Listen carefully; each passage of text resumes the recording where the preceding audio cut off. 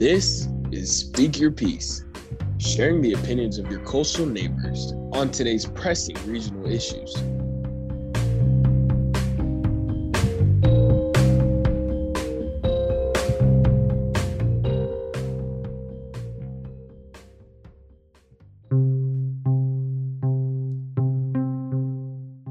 My name is Payal Shah, and I am a first-generation Indian American and a first-generation college student at the University of North Carolina at Chapel Hill. I'm from the small town of Marshallburg, located in Carteret County. This year, I am able to vote for the first time, and the biggest issue on my mind is racial equity. I live in a predominantly white and conservative community.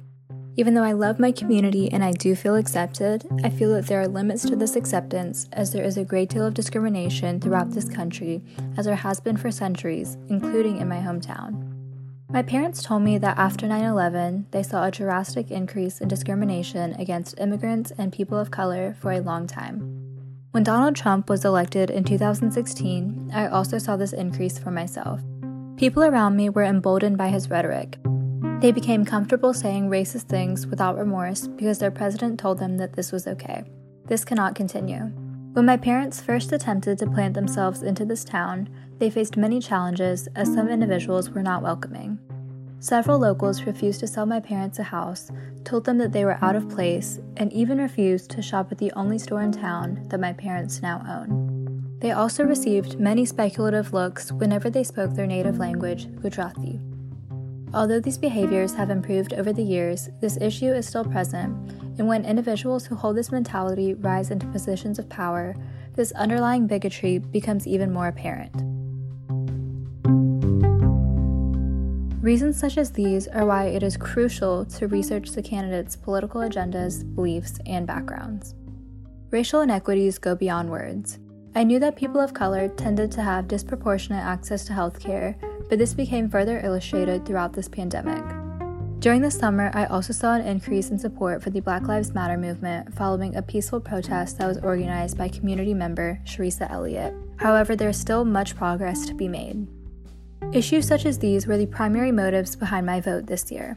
As a woman and a minority, I voted for individuals who will hear me and the millions of others who are fighting for reforms around racial equity. Individuals who take this pandemic, which disproportionately affects people of color, seriously. Those who take police and justice reform seriously. When I voted for those who have promised to take my voice seriously. Both parties have shifted tremendously over the past 4 years. Polarization has increased and each side has grown more radical. At the end of the day, after the election, individuals on both sides will need to work together. We need a president who is open to working with others and who can bring us back to a sense of unity. Neither party has all of the answers, but that will be our job after the election. For now, I voted to establish a foundation for a better future moving forward.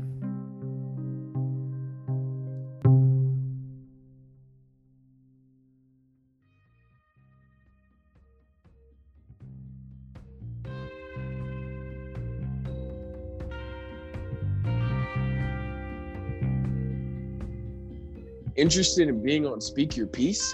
Visit shoresides.org for more information on how to work with us.